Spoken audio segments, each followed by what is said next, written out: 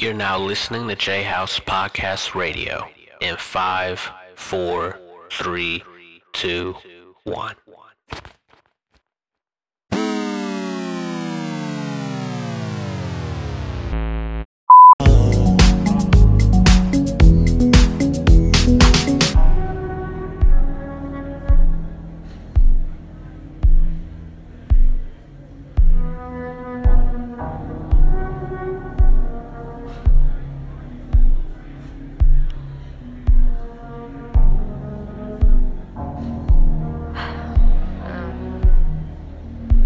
Trying to think of the right thing to say.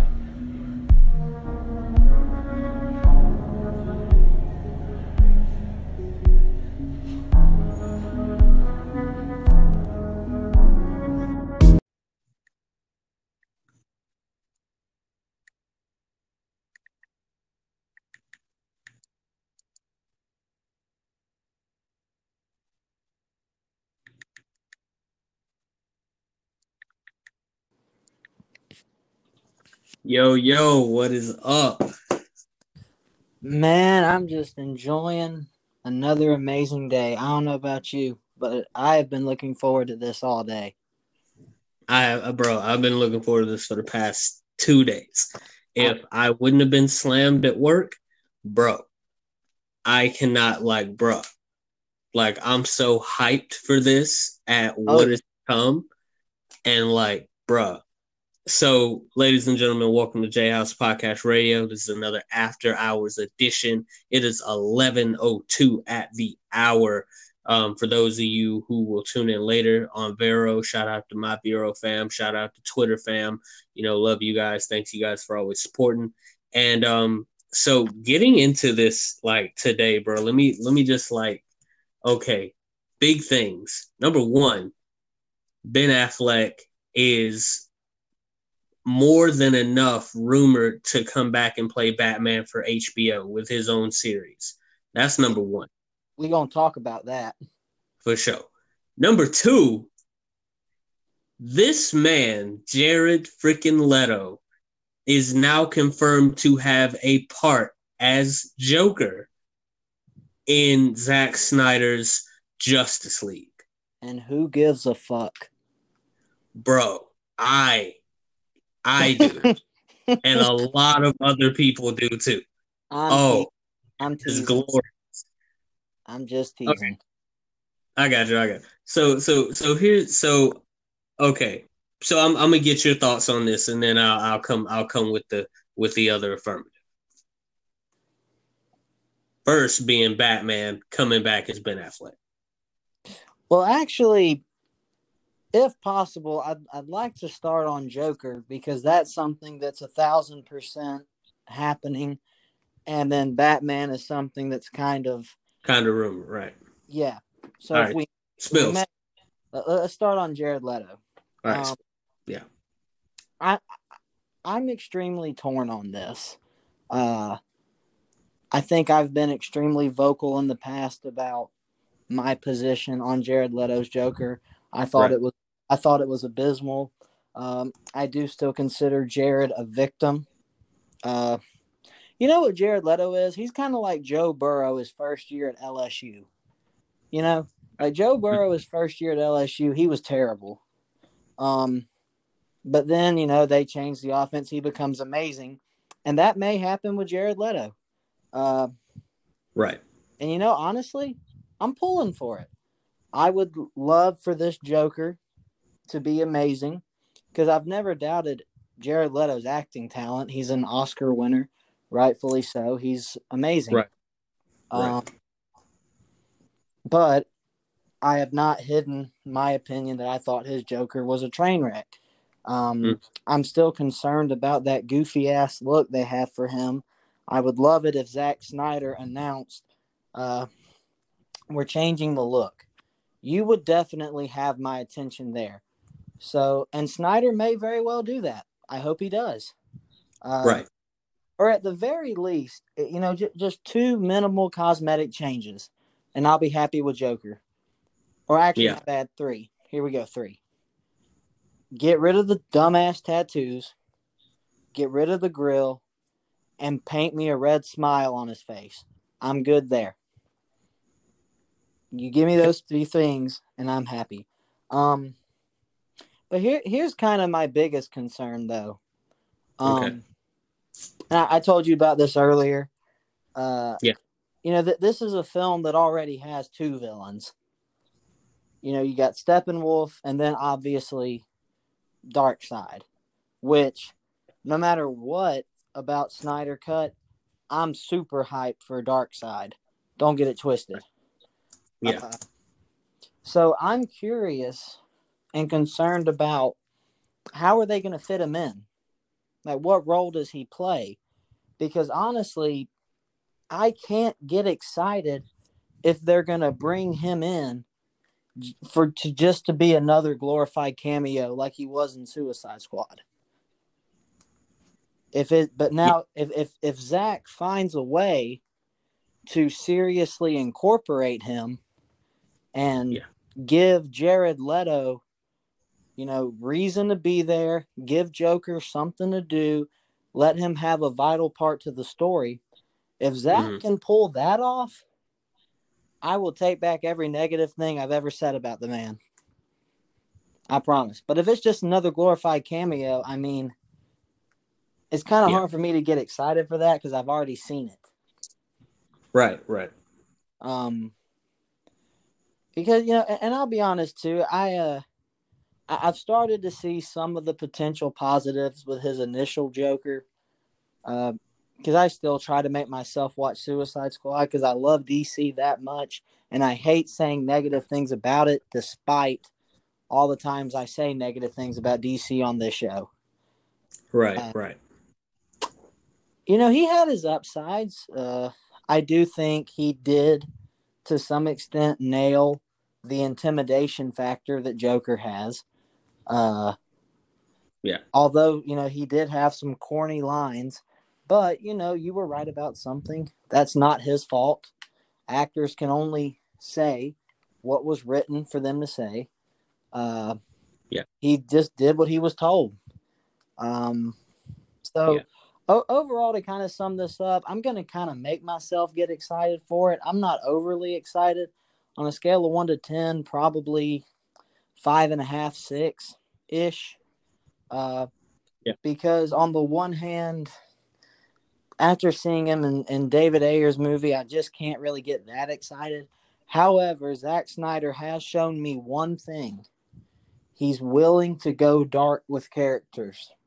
And Joker is certainly a character that you can get pretty dark with. You know, just ask Joaquin Phoenix. So if Zack Snyder puts in time with this Joker and gives him an actual role instead of a 5-minute appearance, then I could get very, very excited about this. And I think if Zach can pull that off, Eric, I'll come on here and I'll praise Zack Snyder for a full hour if he can pull that off. I'm not kidding. I'll come on here and you know what? I'll even raise the stakes and I'll end it with this and pass it off to you. We had a conversation about the table of DC directors. And you made the statement that Zack Snyder should have a seat at the table by Nolan. And I think I said something to the effect of the only reason Snyder should ever be at Nolan's table is to bring the man his damn entree. I think I said something like that. But let me say this. If Zack Snyder can pull that off, having Joker, Steppenwolf, and Darkseid, give them all three a reason to be there, none of them be glorified cameos, and it all makes sense, and they all have their badass moments, I'm going to give Snyder a seat at that table. Okay, then. He won't be at the head table. It's a long table. You got Nolan at the head of the table, and I could give Snyder a seat right on Chris Nolan's left side. I'll give him that. Well, okay. I'll take that. I'm not even gonna push that issue in. I'll take that right there. I'll take that. That's better than that's better. Because there's only one head at the table. But I'm gonna take that.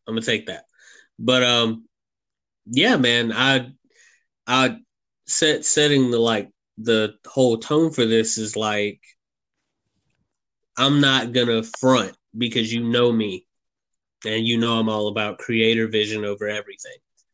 And the hard pill to swallow about Suicide Squad was that, Zack was clear in his vision with Man of Steel. He was clear in his vision with Batman v Superman.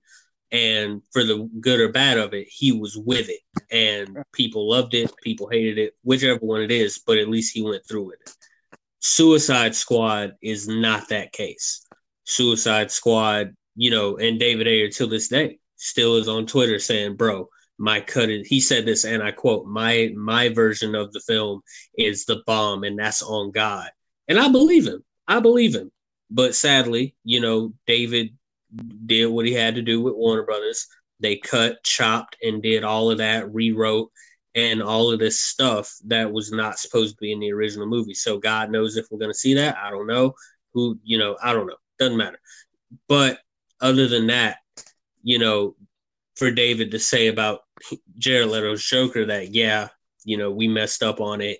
I think I made some creative decisions that weren't, as good. And, and he admitted that. So I'm like, okay, for you to, as the creator and as for you as the visionary to say that, okay, I respect that more than anything. You put something bad out there, okay, fine. It was Joker without a purpose.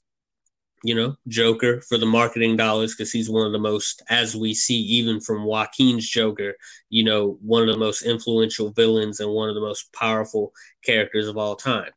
So, I mean, even after Joaquin, there's probably, unless Joaquin comes and does another one, there's going to be another Joker.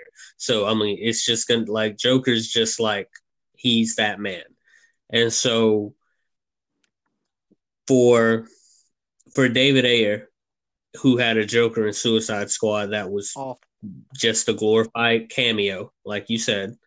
Someone who was just in there to be in there for marketing, to bring hype to the Suicide Squad when they really weren't. They could have flown low key without Joker in the film, and that could have been, because Guardians of the Galaxy didn't bring in some well-known villain to try to, or hero to try to spice up the movie. They hold on, Eric.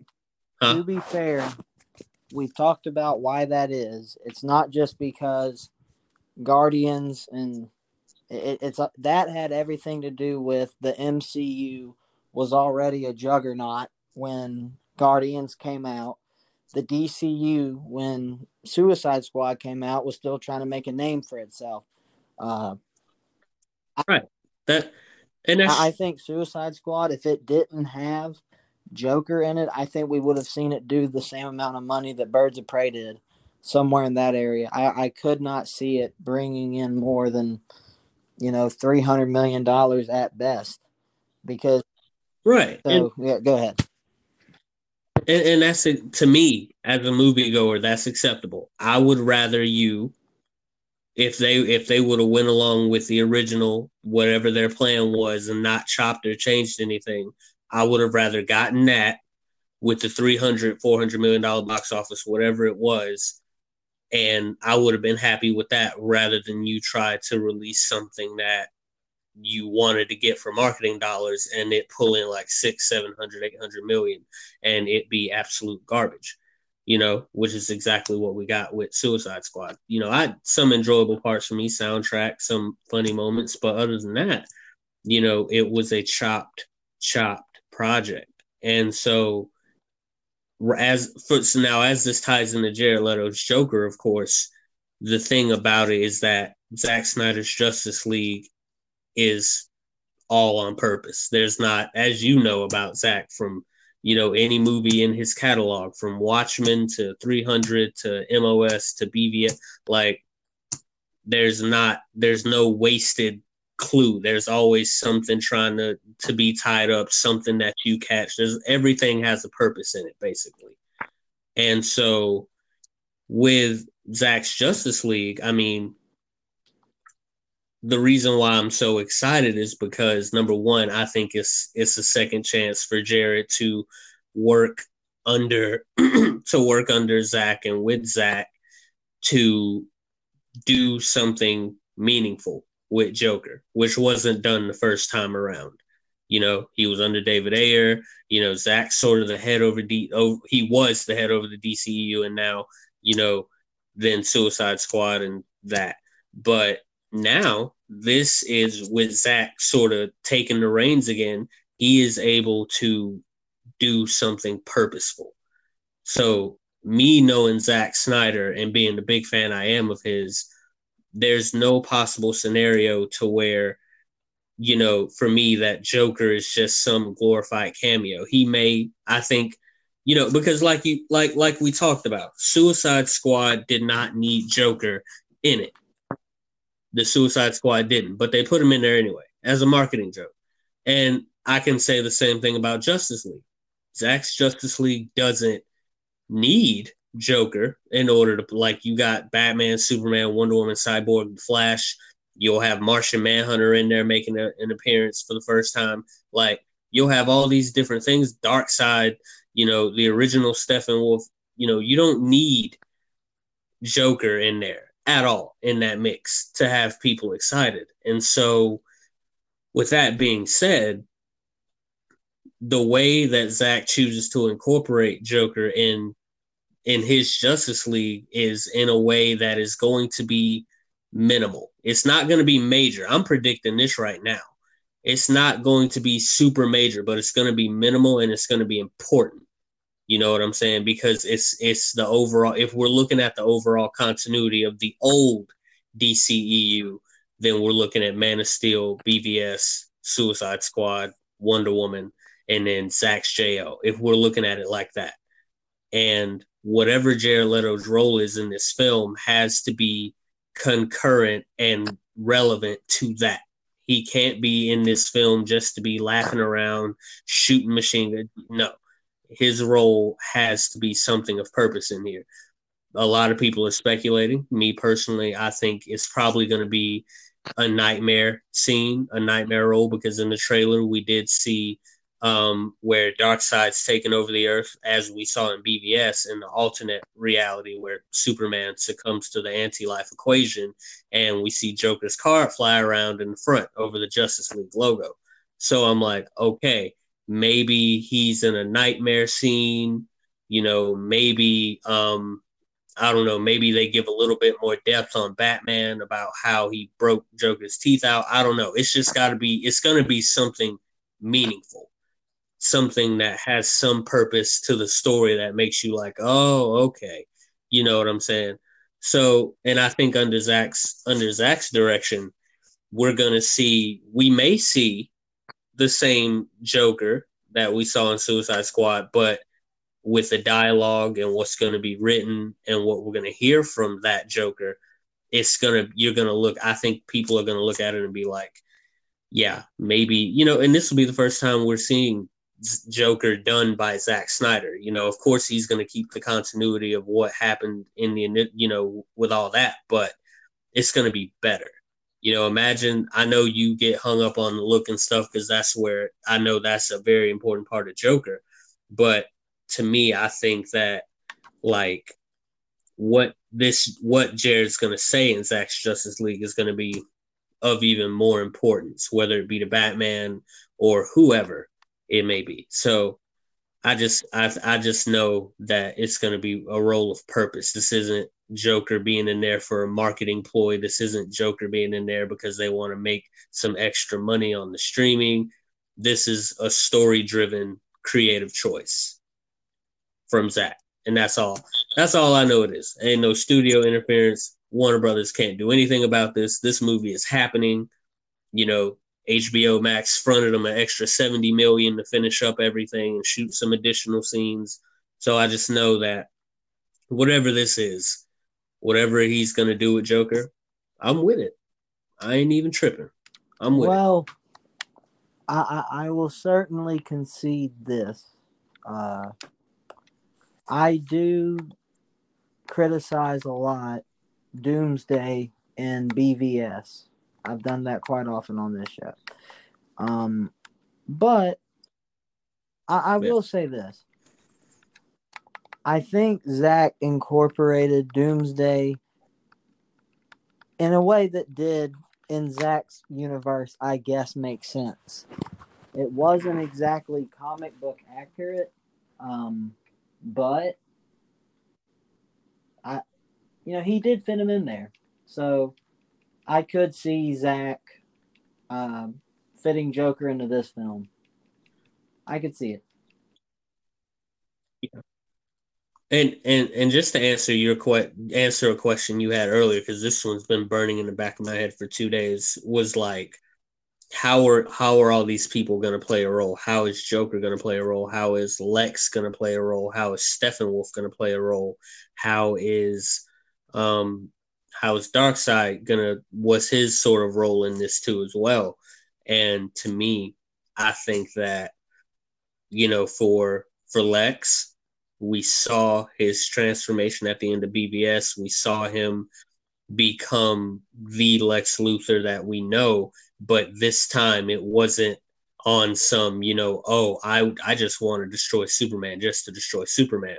This was, I thought I destroyed Superman. I did, the god's dead, but that's not all. Like, there's something else coming.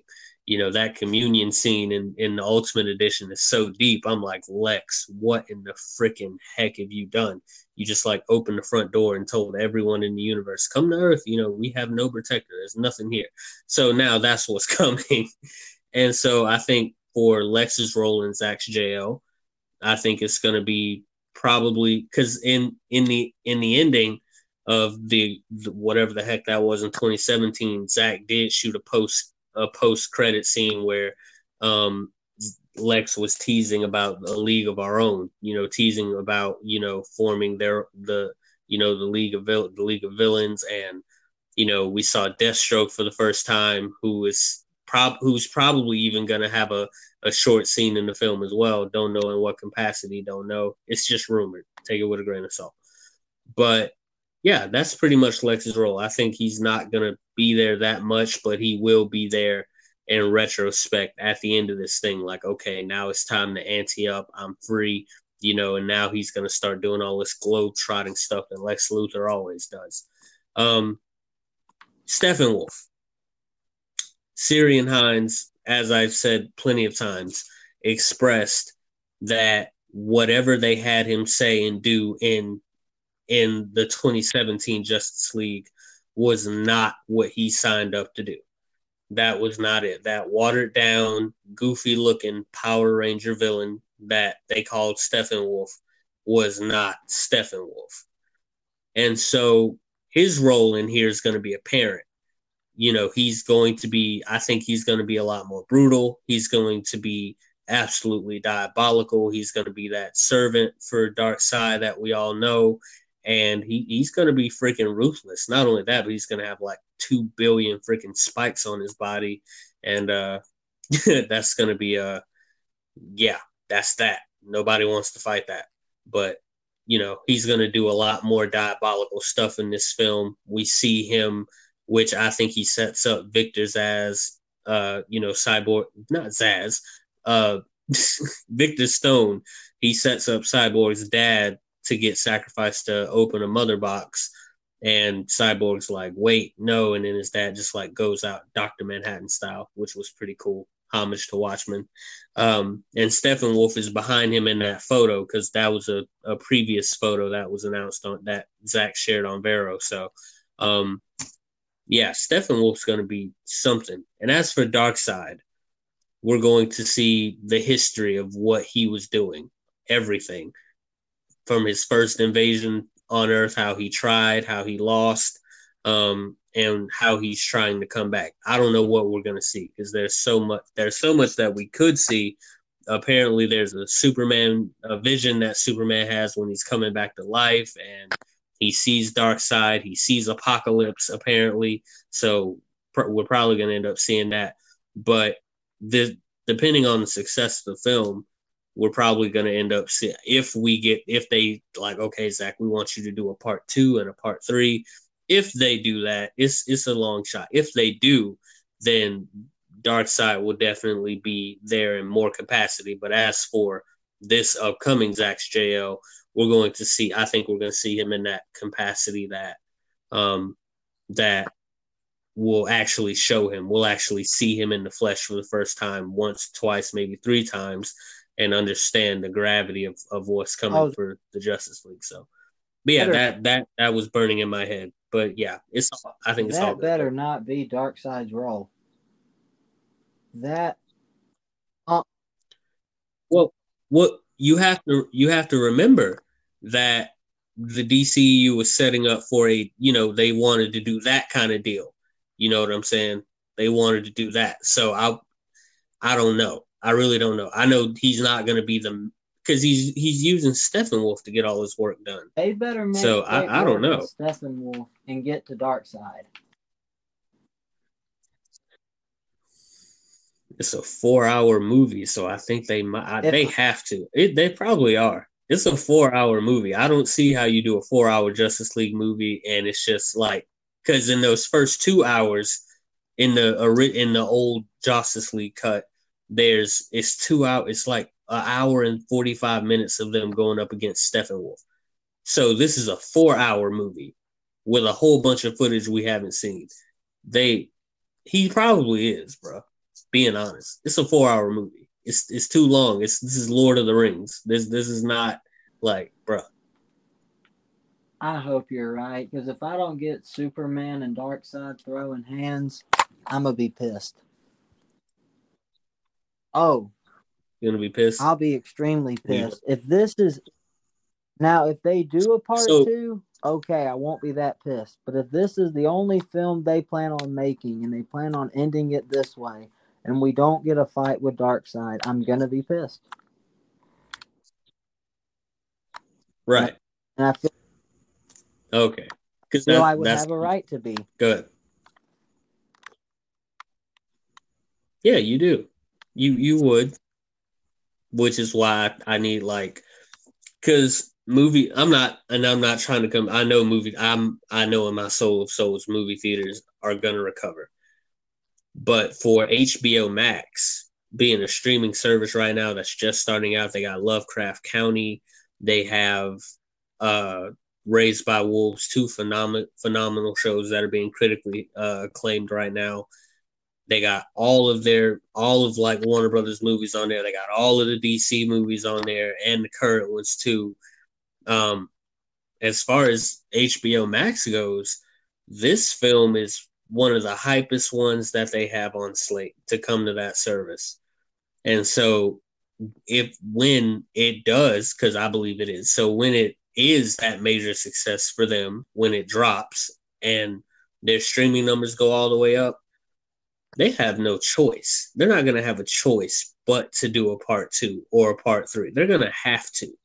You know what I'm saying? I don't know how that's going to work with DC and whoever, the multiverse, because they're still working that out. But I know darn well that if this movie is thebomb.com, which I know it's going to be, they're going to have to do a sequel. They have to. No, I totally agree. And you know what? I do have high hopes that we'll get to see Darkseid in action. Yeah. Because I don't want Darkseid to make just like one appearance and then leave. I want to see Superman and Darkseid throw hands on the big screen. Yeah. Because that's like the DC showdown of showdowns. Like, that would give me much greater chill bumps than Iron Man versus Thanos. Iron Man versus Thanos was like 10 years in the making, though. So that one was, and that was 10 years in the making. Well, yes, I'm saying as a fan of DC Comics. Oh, okay. I got it. And as I've wanted to see that my whole life. I feel that. So, I have faith that Snyder, I'm trying to have faith that Snyder will pull this off. Yeah. And I'm just like, I think he will, man. I just know he will, because like they're giving this man an extra $70 million just to like do whatever he needs to do to finish it, and I'm like, that's awesome. So So like, yeah, it's gonna be lit, bro.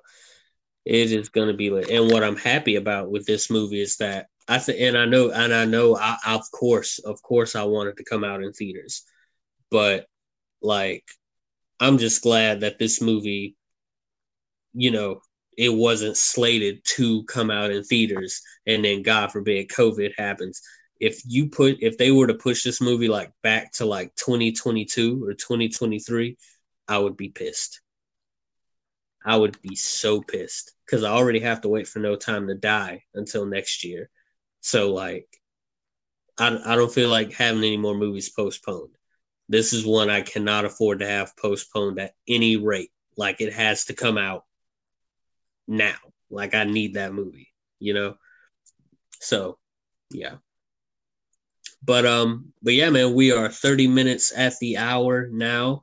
We're gonna take a quick pause in the action, and when we get back, we're gonna deep dive into these rumors concerning Ben Affleck returning as Batman. Gonna get our thoughts on this whole thing, and here's a word from our sponsor here at Anchor. Yo, what's up? What's up? All right, we're back after the break. This is Jayhouse Podcast Radio After Hours. First half of the hour, we spent time talking about the news of Jared Leto returning as his controversial and slightly, very controversial, like super controversial, like split decision, like, oh my God, kind of Joker. So, yeah, man.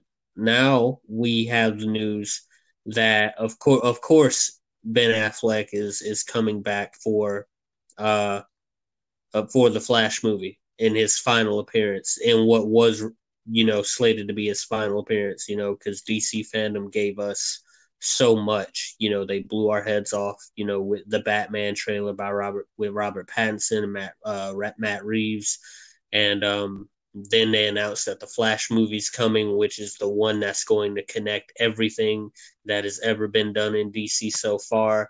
We got Michael Keaton coming back, and Ben Affleck's going to be back as well. So that's already confirmed. He's definitely Batman for that movie. But now, new reports have come out that he is reportedly signed on to play Batman in an HBO Max series and more movies. Apparently. So, like, what are your thoughts on that, man? Well, if it's true, I'm excited. For all my criticism of Batman v Superman, I thoroughly enjoyed Ben Affleck's Batman.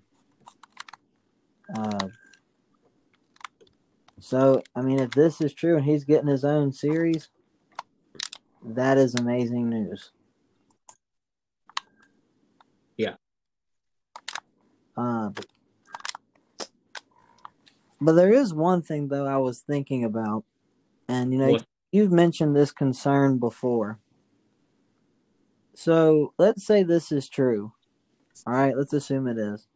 That means over the course of the next 4 to 5 years, we would have, let me see, 3 Batman movies and a series. Yeah. So I'm thinking, do you think people could get Batmaned out?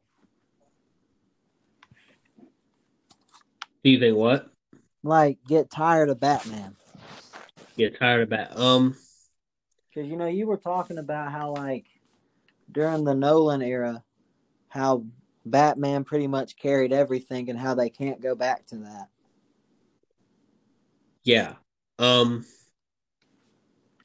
Yeah, I did. I remember I did say that, and I made a whole coffee and comics segment on that because I felt like Batman was the only thing that, could pop DC on the map, and it was like when Nolan hit with the trilogy, it was like Batman was just like universal, like for DC, like Batman, like it was just, I don't know, it was just like, bro, the appeal of Batman, the popularity of Batman on every level, his popularity to kids, his popularity to teenagers, to young adults, to the older generation who've grown up with almost every era.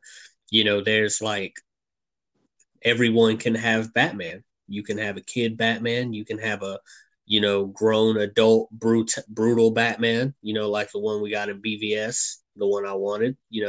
That I grew up on. So I mean, you can like Batman. You have that range with him as a character. He's just one of the most iconic of all time. And of course now, DC has expanded, so of course Batman won't be the only thing on slate. We'll have more Superman movies, more Wonder Woman, Shazam, Black Adam. We're gonna have a lot more variety coming from DC. It won't just be Batman carrying the mantle. You know what I'm saying? So I think as long as DC maintains, if I'll say this, if DC wasn't doing a multiverse, if they weren't doing any of the stuff that they were doing, and it was just single solo films and they were just doing Batman movies, yeah, then I would say like, bro, how long is DC gonna ride that train of like, people would say that like, bro, how long y'all gonna be like riding Batman? Y'all are just like gonna make him your cash cow until like there's nothing else left. But thankfully that's not the case. Thankfully, DC understands that they have a stable of some of the most iconic characters of all time.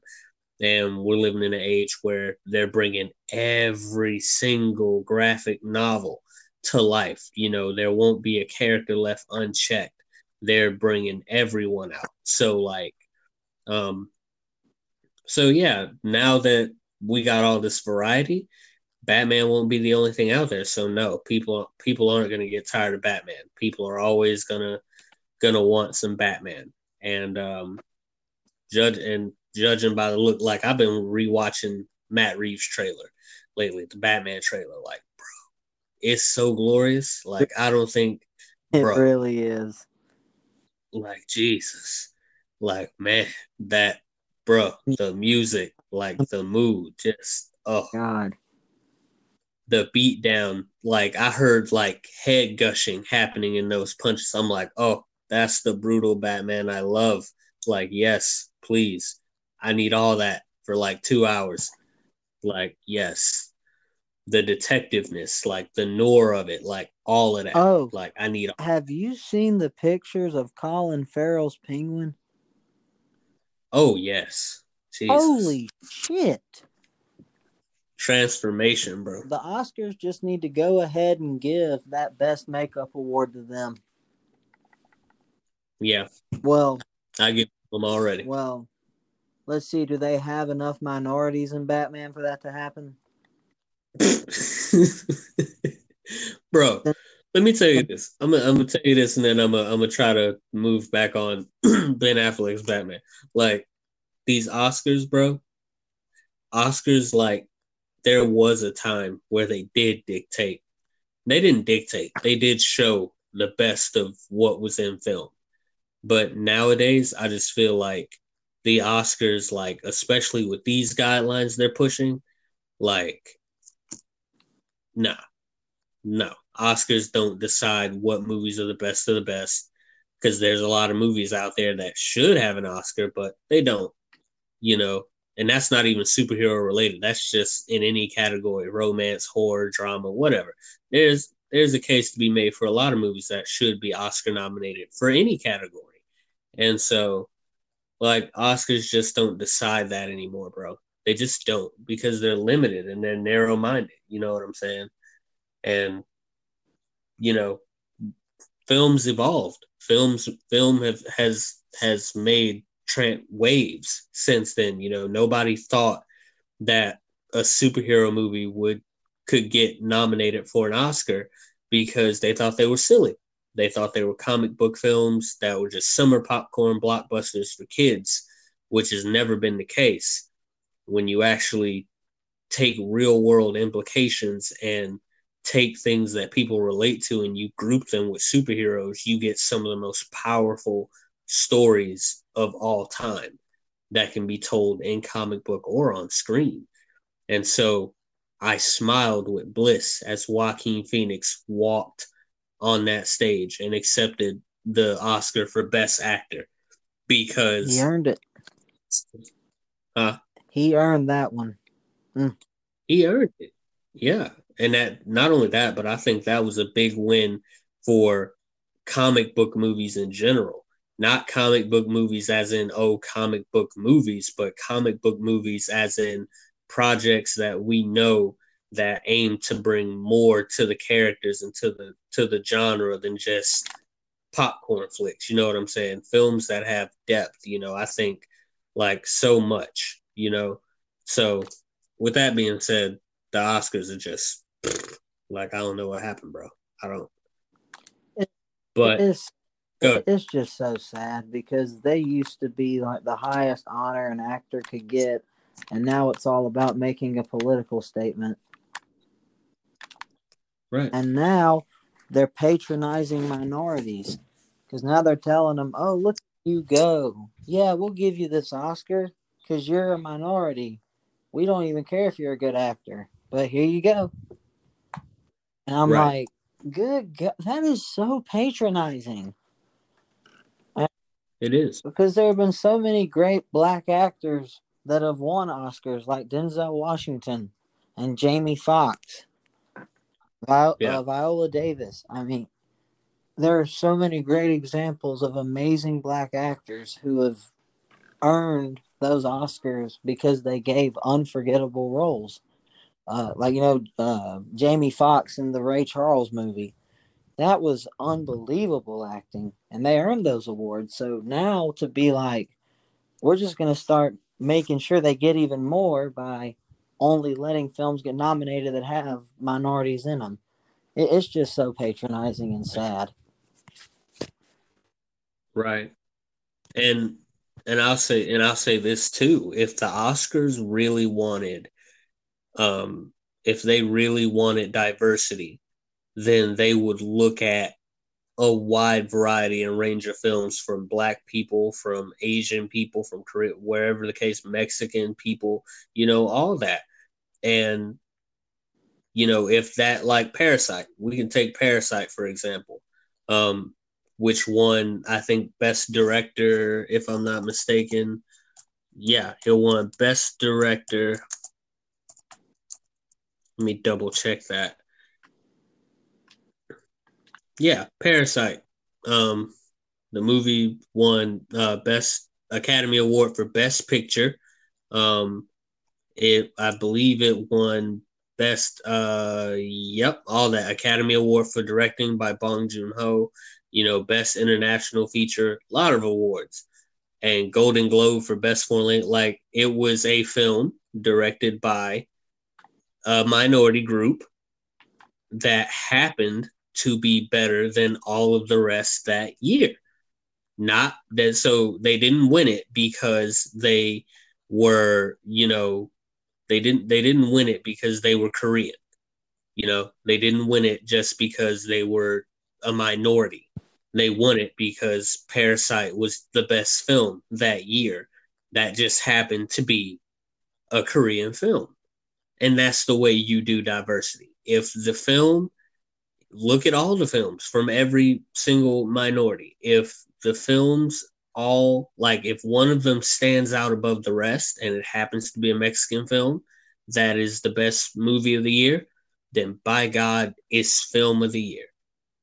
But don't say, "Oh, we're just going to nominate and hand an award to a Mexican made film or a Mexican cast just because diversity, just because they don't get recognized enough." You know what I'm saying? So, like, that's because that's not diverse. That's racism. I'm going to give you this because of your skin color because I feel like you don't get, like, noticed enough because of your skin color. That's basically the same thing. Base it off merit and who makes the best film. Bong Joon-ho made the best film last year. Not because he was Korean, but because he actually made the best film. Period.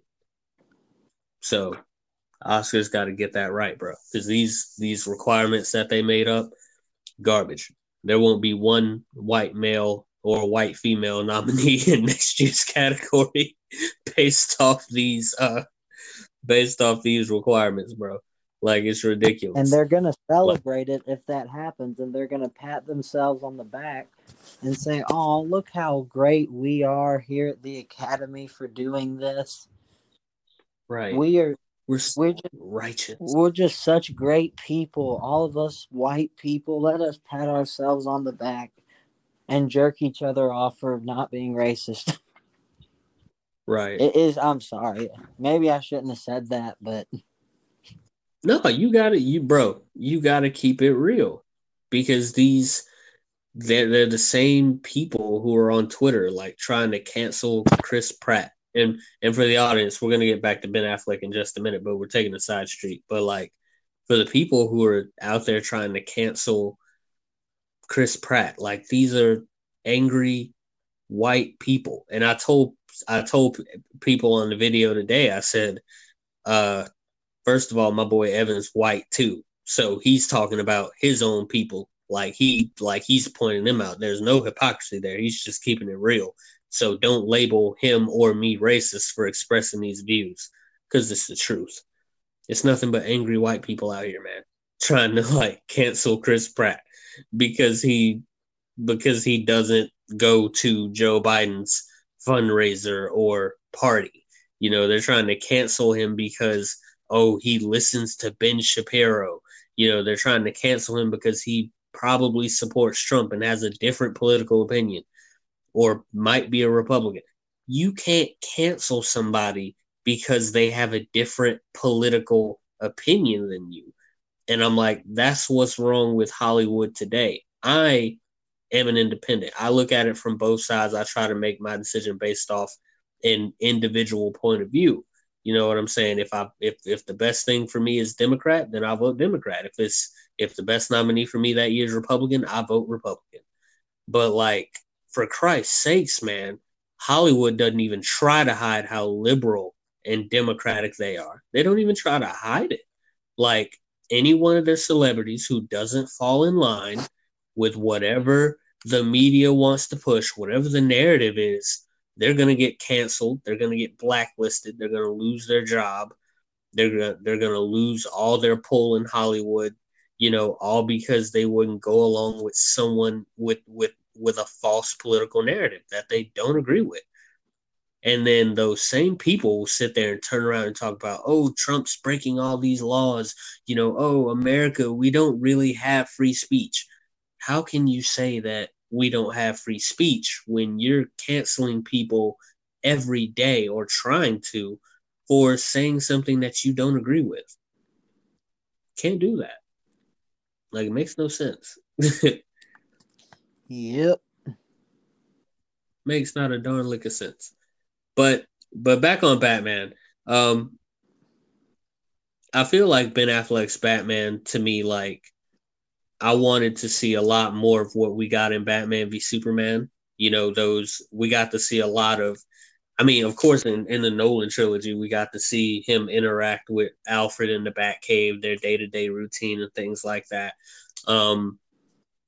But I feel like whereas Christian Bale's Batman, was a lot more romantically centered a lot. He was trying to get with Rachel. He wanted to leave being Batman. He wasn't trying to be Batman the rest of his life, but unfortunately he had to, because of what happened with Joker and Harvey Dent. Whereas that was sort of a reluctant Bruce Wayne, but he did what he had to do in the end. Ben Affleck's version of Bruce Wayne is one who is totally engulfed in his inner demons. He's totally consumed and wants to be consumed, by Batman. The only time he ever feels power is when he's in that suit. The only time he ever feels control is when he's in that suit. You know what I'm saying? He wanted to find an open excuse to wear the suit to Lex's party when, he's like, regardless, I'm going to put a leash on his house and then I'm going to need the suit. Alfred's like, the Batman interrogated 7 people or 6 people and came away with nothing. Bruce Wayne, can do more. And he's like, well, Bruce Wayne can't break into Lex Luthor's house. He's like, no, you've been invited, and gives him the invite. And then that scene, that transition into Ben Affleck like brooding, over the suit. He like, why are you opening the suit? You're not the case. You ain't gonna need it. But he's opening it and he's openly brooding at it because he needs that suit. Like he's itching. He's like, dang, this is one of those nights I can't wear it. You know what I'm saying? So like, I want to see more of that. And if they're going to do a Ben Affleck Batman, they're going to have to line it up with Zach's JL, of course, because there's a lot of transition that's supposed to happen for Batman in that movie. Apparently, he's going to stop killing. He's going to try to change and do better after he's lost his faith for 20 years in humanity. So he's going to try to, do better. And I think seeing that transition would be important. It'll be very, very important to see, that. Not only that, but I want to see him interact with Jared Leto's Joker, if at all possible. If they give Joker new direction, if they give him something, new. I just want to see Batman go against everybody. I want to see the whole thing. You know what I'm saying? I want to see all the detective work. I want to see all of it. And I think we're about due for a good live action Batman show. We have a lot of good live action Batman movies. We have a lot of good animated Batman cartoon series. But when was the last time since like Batman 66 that we actually had a good live action Batman TV series? Like, honestly, bro. Honestly. I do have one more question about Batman. Think about this for a minute. Correct me if I'm wrong, but this would be the first time where you would have two actors playing the same hero at around the same time. Yeah. Because, I mean, there's other examples that are much smaller, like... Well, three actually. Grant Gustin and, Ezra Miller both playing Flash, but Flash doesn't have near the popularity of Batman. So I'm thinking, do you think that it may be an issue of having two Batmans at the same time and one pulling away interest from the other?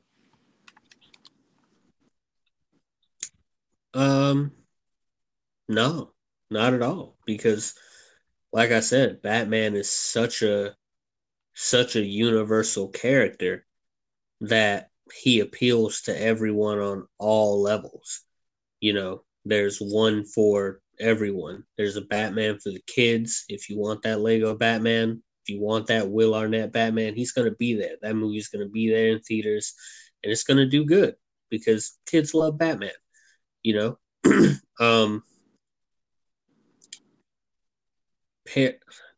Robert Pattinson is playing a very young and a very sort of inexperienced, a year two Batman, as they said, who's going to be going into a lot of things for the first time. So he's going to be very unrefined, very brutal, very raw, and that's always a good thing for Batman. Ben Affleck, he's a 20-year veteran. He's been in the game for a long time as Batman, and he's also raw and brutal. But there were so many people that, despite BVS's polarizing effect on the world, despite how, how splitting it was for people, one thing that they took away from the film was that Ben Affleck was one of the greatest live action interpretations of all time. And where the panic happened with that was that he was cut short, unknowingly, before the Snyder Cut was even talked about, before all that, when it was just Justice League, he was cut short. You've given us this amazing, rooted, grounded Batman who was jaded, who was hurt, but through Superman's sacrifice, he sort of is redeemed, and he's like, okay, I can pick myself up, I can do better, and has his faith restored in humanity. We were looking forward to seeing the end result of that in Zach's JL, But that year, we didn't get that. What we got was a happy, goofy clown who smiled and laughed and was absolutely useless.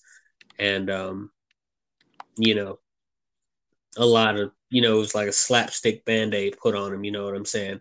Like that whole scene at the park where Superman says, like, tell me, do you bleed? Zach openly confirmed that he did not write that in his original script. When he wrote that line, when him and Chris Terrio wrote that line for Batman, that was for that moment in BVS. That was for that to be, which I still think is one of the most iconic Batman lines of all time.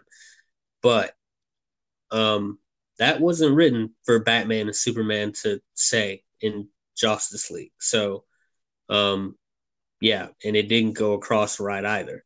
So, that being said, he was cut off, and that wasn't a good way for his Batman to go out. And I'm like, there's no way that we get that gangster Batman we saw in BBS, and then this is it for him with Justice League. I'm like, that can't be. So now we're happy.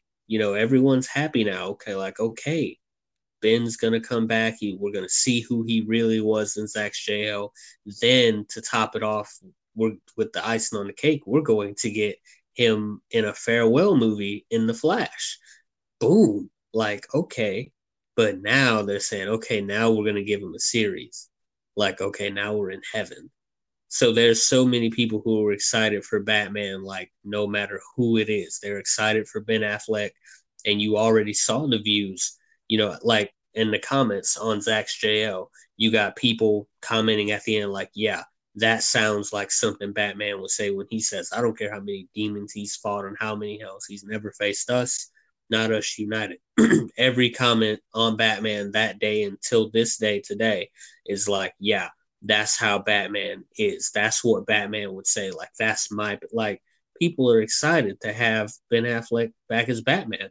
And then to top that off, you look at the trending video of that day, the number one video, which was Robert Pattinson's Batman.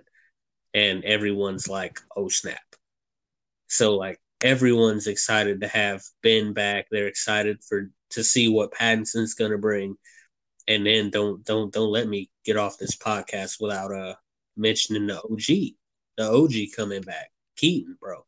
Now you have on top of that a whole like 2 or 3 generations plus our generation who has been inspired by Keaton, hyped as hell for him to come back. You got all the old heads who grew up with Batman in the 80s.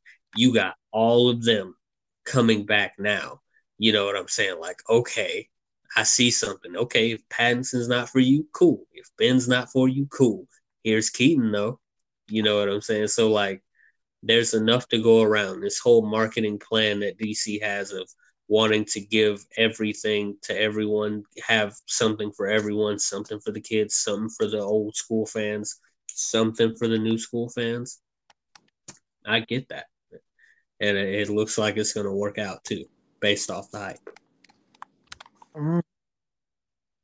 Because I'm sorry, my bad. Who's going to pull away from Michael Keaton as being one of the most popular Batman of all time, being the first? Who's going to pull away from him?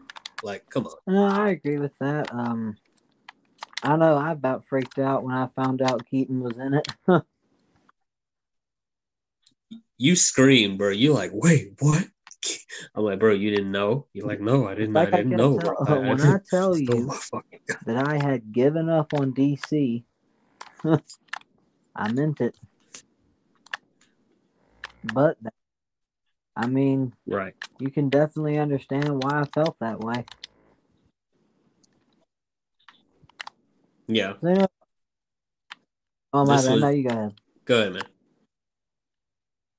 No, I was just gonna say this in short, then I'll hand it back to you. Like the 2020, like the middle of the year, those were some of the most hard and disparaging conversations that we had to have about DC. And those were some tough things that I didn't even want to talk, like the pain, how mad I was, how pissed I was about the whole situation. Like, bro. But had I known that what was going to happen with DC fandom and with the movie, and now had I known that Zach was gonna announce JL. Like, man, just had I known. But yeah, long road to get. I mean, there were moments. Go ahead, we had talked about that DC was laying off a lot of people, and I came on this show and I said that right. I'm officially scared for DC as a whole. Like, forget movies, forget making a DCEU. I was legitimately concerned, like, what's going to happen to DC. Right. And I am happy to say that I do think it's gotten better. Yeah. I still am a little bit nervous because I don't know how many failures DC can take. I have no reason to believe that any of these films will be failures, but I'm just saying I don't know what will happen if one does fail. I just hope Warner Brothers has learned from their mistake to try and carbon copy Marvel instead of doing something original. Right. And for me, even if they do, like, even if one of these projects does fail, you know what I'm saying, or it comes up short, don't, like, whatever they do, they can't do what they did in 2017. They can't do that. They can't stop the direction that they intended to go just because one thing didn't go according to plan. They can't do that. They have to keep going full steam ahead and see the thing through. Don't stop. Just don't stop mid train just because one thing or one or two things doesn't go right. Just don't do that. Just keep going. Keep pushing and see where it leads you, because it might lead you to, a better place. But don't cut yourself short. Warner Brothers, please. Or I HBO will say Max, this, not though. this time. As a huge Batman fan, I, for one, am stoked if all this is true. So, I mean, I can never get enough Batman. Yeah. But that's just me. Right.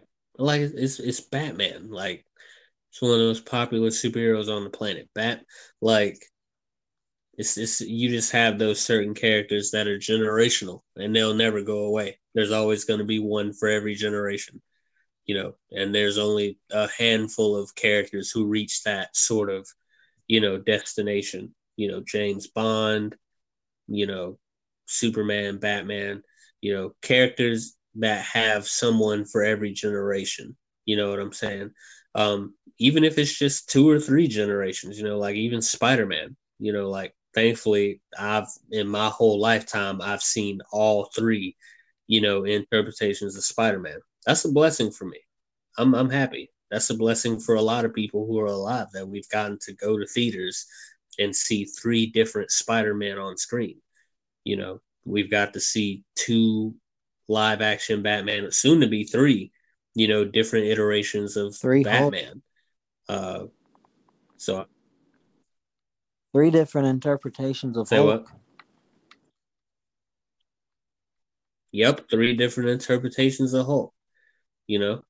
Like, that's crazy when you think about it. Start, like, properties too. Star Wars. Three whole full generations of Star Wars fans. OG fans, prequel fans, sequel fans. Even though their movies sucked. But I'm not gonna, like, I'm at this point now with Star Wars where I'm not even gonna hate. I'm just like, it was a blessing to still be alive and still breathe and to still walk to a theater to see a Star Wars movie. Whether it was good or bad, because, like, it was just awesome walking in a theater to go see Rogue One. But Rogue Amazing. One was actually a damn good movie. Like, that ending scene where Vader just goes ballistic was beautiful. That was probably my favorite moment in Star Wars history. I mean, good God. It was almost something out of a horror film watching that. Yeah. The whole Vader comic is a horror film too. Like, basically, mean, like it's so I sad would love and it so tragic. if, and I had this idea, if Disney would make a Darth Vader series like they've done with The Mandalorian. Yeah, a lot you of people are imagine? asking for that too. I could, but I think they've already like with the Darth Vader comics alone, they fleshed out so much in between. Like nobody thinks like what was Vader doing post Empire Strikes Back in between that space from then that leads up to Return of the Jedi. What was he doing? Nobody ever talks about that. What was he doing, post A New Hope? Like what did he do as soon as he woke up in the Darth Vader suit? What was his first comment? Like what? Those are things that nobody ever thought about that Marvel Comics is deep diving and detailing into, and it's beautiful. So they fleshed out a lot.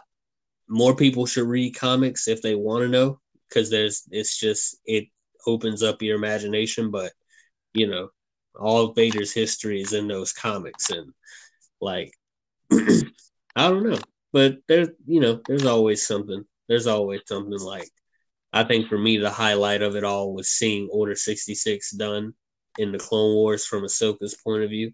That was very emotional for me. That was like a lifetime. Like I'll tell my kid about that. Like when he's old enough to come, I'm like, bro. When Ahsoka and Rex was on, like, bro, that was, bro. Yeah, but it's a lot, bro. So much. Mm-hmm. Well, Yeah. I was going to say But this yeah, was man, a good one. good. Yeah, this definitely was a good one, bro. So so much hype around this news, bro. You sound I am a tired, little man. bit You tired, good? but yeah, I'm good. Bro, I need to start drinking decaf coffee with these after hours episodes because like yesterday when I had pushed it back, I was like, oh, double kick my butt. Like it was. I, I feel that. I definitely feel But yeah, that. man, thanks. Good. Yeah. But thanks for everyone for tuning in. Appreciate you guys. Follow us on Vero True Social at Jayhouse Comics. Follow us on Twitter at Jayhouse Comics. You can follow my boy Evan on Instagram at @E_19. And this is Jayhouse Podcast Radio After Hours. We'll Peace. catch you guys later, man. Peace. Thank you for joining. This has been another edition of Jayhouse Radio.